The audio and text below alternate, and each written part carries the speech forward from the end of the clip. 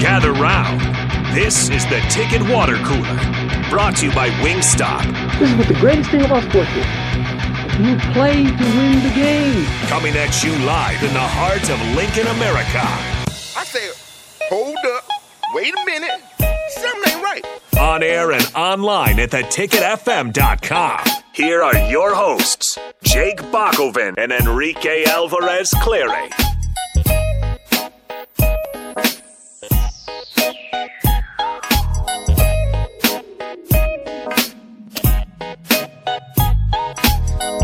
Happy Wednesday afternoon. This is the Ticket Water Cooler here on 93.7 The Ticket, with you through your lunch hour, and brought to you by Wingstop. Thanks to them for helping us out once again. I just lost my screen there. Oh, there it is. Okay. We're back with it. I'm Jake Balkin once again. He is Enrique Alvarez Clary. And it's a busy day today. Nothing as far as breaking news, as we're all kind of just waiting around, waiting to see if Mickey Joseph is retained or not. But it is kind of interesting on that front that there are now the reports that Jake Peetz might be involved at Nebraska, and you just start to wonder. That's a big name. Marcus Satterfield has officially changed his profile pic. I'm telling you, that's how we know. In. It's the profile pic. It's profile picture season. Yeah. It's not. Nobody's making any official announcements, but profile picture season. And you just start to wonder, with that $7 million group money that Coach Rule has for his assistants, is there room for Marcus Satterfield, Jake Peetz, and Mickey Joseph, and a defensive coordinator? I mean, at some point, somebody's not going to get paid too much down the line. The answer is no. Yeah. The answer is I don't know how it works, but maybe you need to request the checkbook be opened a little bit more for the assistant coaches pool, because $7 million sounded really good at the time, and then you see all the names that are being brought in, and you're like, oh, $7 million's not enough. So I don't know how that whole situation needs to resolve itself, or if it's even possible to get more money for your assistant coaches. But whoever they need to talk to, I think that if they want to get all of the names that we've mentioned, if they want to keep Mickey Joseph, if they want to bring in Jake Peetz, if they want Marcus Satterfield, if they want Pot Roast, Terrence Knighton, if they want everybody else, because the strength coach is also included in the assistant pool. If you want all of these people, you might need to up the $7 million a bit. I don't know by how much. I don't know how much everybody's getting paid, but it seems as if $7 million might not be enough to get all of the names that have been mentioned, all of the profile pictures that have been changed through the last couple of days. Well, and again, it's not, Nebraska's by no means going cheap with the $7 million. That's the most. That's more than Frost had. I think they had about $5 million set aside for their assistant coaching pool. So this is, Nebraska's spending big money out there. Mm-hmm. It's just, I think Ohio State was at 8.25. I could be wrong. I'd have to look that up. I know Mark tweeted it out like yesterday, so actually I'm going to check Mark's Twitter, because for some reason he decided to do a deep dive on that. Well, not good. A deep dive, but somebody asked him and he answered it. So, well, that's good. But again, it's good for the it's good that we're wondering about that money and how they can spend it here because of the quality of names that they're bringing up. I know a lot of people not blown away with Marcus Satterfield. I guess his resume in totality doesn't blow you away, but certainly the last 2 weeks would. But it's interesting too. I don't know how much. Like somebody on the text line was mentioning, hey, that's one of the best coordinator hires we've had in a long time, and I go, I hate to tell you this, but Mark Whipple was once kind of thought in that. Mark Whipple was a great hire. I don't care what you want to say after the season. At the time, that's a hot take. Kind of like Scott Frost. Mark Whipple was a great hire. Great hire. That was a fantastic get. He's coming off of a Heisman candidate, first-round quarterback, and a Biletnikoff Award winner. Great hire. Yeah. It didn't work out. Here's Mark's tweet. As a comparison point, Ohio State paid their 10 assistant coaches a combined $8.78 million for the 2022 season. So, Nebraska is currently at $7 million. I mean, you talked about, catching up with an Ohio State. Maybe you need to up that assistant pool. Hello, Nick. Hey, guys, I'm not sure if you have touched on it. Have you heard the update on Texas A&M defensive line coach Elijah Robinson? No. Okay. Is he N? He is not. So it sounds like, and this comes from my good buddy Zach Carpenter at Inside Nebraska and Rivals. Sounds like Elijah Robinson, who is one of the nation's top recruiters, he's been a guy that Nebraska fans have wanted for ever since Matt Rule got the job, was offered a job on the Husker staff, but he turned it down. Interesting. It is unclear whether or not Robinson was offered a defensive coordinator or co-defensive coordinator position in addition to a role as the defensive line coach, but the bottom line is that he will not be joining the staff, and he is expected to remain at Texas A&M, where he's also assistant head coach and running game coordinator. That is Jimbo. a lot of titles. Yeah, a lot of titles, but basically, once again, Elijah Robinson, one of the nation's top recruiters. He won the Recruiter of the Year award last season at Texas A&M. Although Texas A&M went 5-7 this season, was offered a job on Nebraska staff and turned it down. So Elijah Robinson, not in, but out. That is interesting, considering, defensive line coach Terrence Knighton is going to be the defensive line coach. So that part, but also you'll notice that he has an assistant head coaching role at Texas A&M. So as these pieces start to kind of shuffle out and clear up, we still don't know if there will be or who will be the associate head coach on Nebraska's staff.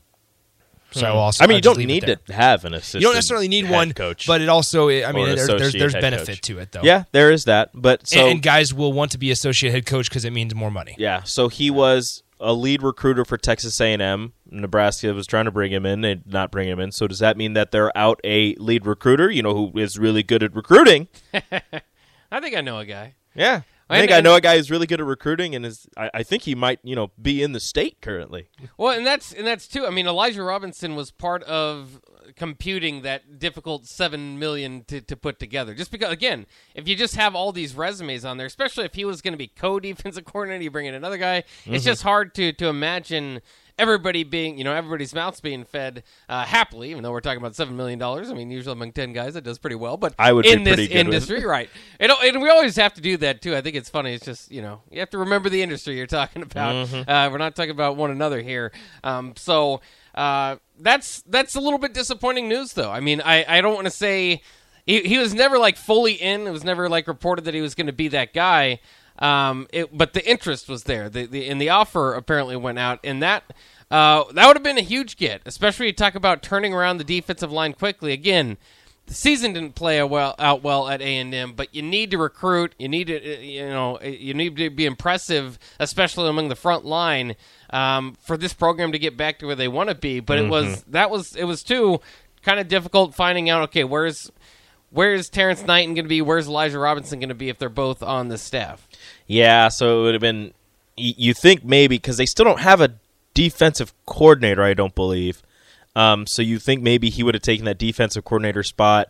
Definitely, I mean, obviously would have helped with the defensive line, and maybe would have been a recruiting coordinator or something along those lines, considering he was tabbed as the best recruiter of last season. So, I mean, there are many roles that you could have had him fill, but I'm wondering when this decision was made and if it was made before or after Terrence Knighton accepted the defensive line coach role here at Nebraska. Like, was it going to be what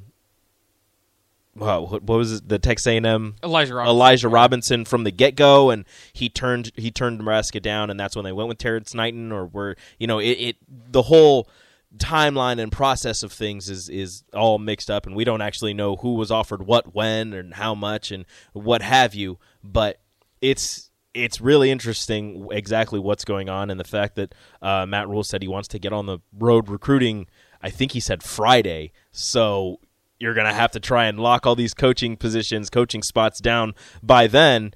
You've got a grand total of you've got a lot of them locked down already. But, defensive coordinator's still open. I don't know what they're going to do with recruiting coordinator, if they're all going to – I mean, they're all going to share in that, obviously. They're going to go out and do recruiting on their own. But who's going to be the main guy that everybody goes to for their recruiting questions? I don't know who the quarterback's coach is, if that's going to be Jake Peets. I don't know who the wide receivers coach is, because Marcus Satterfield is coming in as the offensive coordinator and tight ends coach. So, and he was a quarterbacks coach at South Carolina along with the offensive coordinator. So again, a lot of things still up in the air before they get on the road recruiting on Friday. Yeah, and too, I'm interested again. I know a lot of people want to see about the Mickey Joseph news. Will he stay? Will he go? Is he getting other calls? That sort of thing, and all that will play into it. I just and for those that are still kind of wondering, I don't think there's probably a soul in the state now that doesn't want Mickey Joseph on the staff as an assistant at least. And you just think about the power that would have going if you make him your lead recruiter. Most people's lead recruiter or kind of assistant coaches doesn't have 3 Big Ten wins. So when you talk about bringing in Matt Rule, usually the head coach eventually, that's kind of the closer. That's but the assistant coaches do a lot of the legwork. If your guy doing a lot of the legwork has a win over Iowa. I mean, imagine next year's game, Nebraska and Iowa, and the assistant coach on Nebraska has a win over Kirk Ferentz. The assistant coach was the and reason that's a little bit of a flex. It's like, hey, this guy right here is not the head coach. He beat you last year. He's got the win. Now we're going to get Matt Rule to do it. So, I just, and I do think the transition to the Big Ten will be a little bit easier, obviously, with this team. So we'll see. And at the same time, if he leaves, then sometimes a fresh start isn't the worst thing either. I truly, and again, it's not for me. For me, it's never been about should he been a head coach or how much of his head. Like I thought he needed to win more to be in that discussion. But for him to be one of the best recruiters and assistant head coaches, my God, he was here for 1 year, and you have a receiver break your record, right? Yeah. Handily. It's pretty obvious what Mickey Joseph can bring to you as an assistant coach, and he's one of the best in the nation to do it. So we hope Nebraska's able to keep him. But him along with Jake Peetz, there's been kind of conflicting reports on that.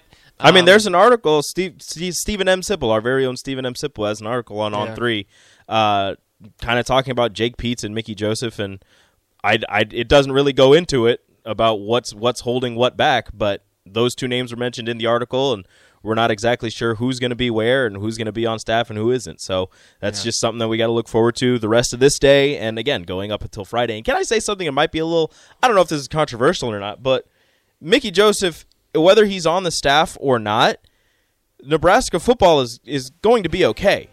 Like, it's not going to shut down. Yeah. The football team isn't going to stop trying to play football, and they're not going to stop trying to win if he is on the staff or off of the staff. And Mickey Joseph, whether he's on the staff or goes somewhere else, as he said in his final presser, he has a great enough resume to go wherever he wants. He was offered jobs before he decided to come to Nebraska. If he's not on the staff, he'll go somewhere else and be fine. Yeah.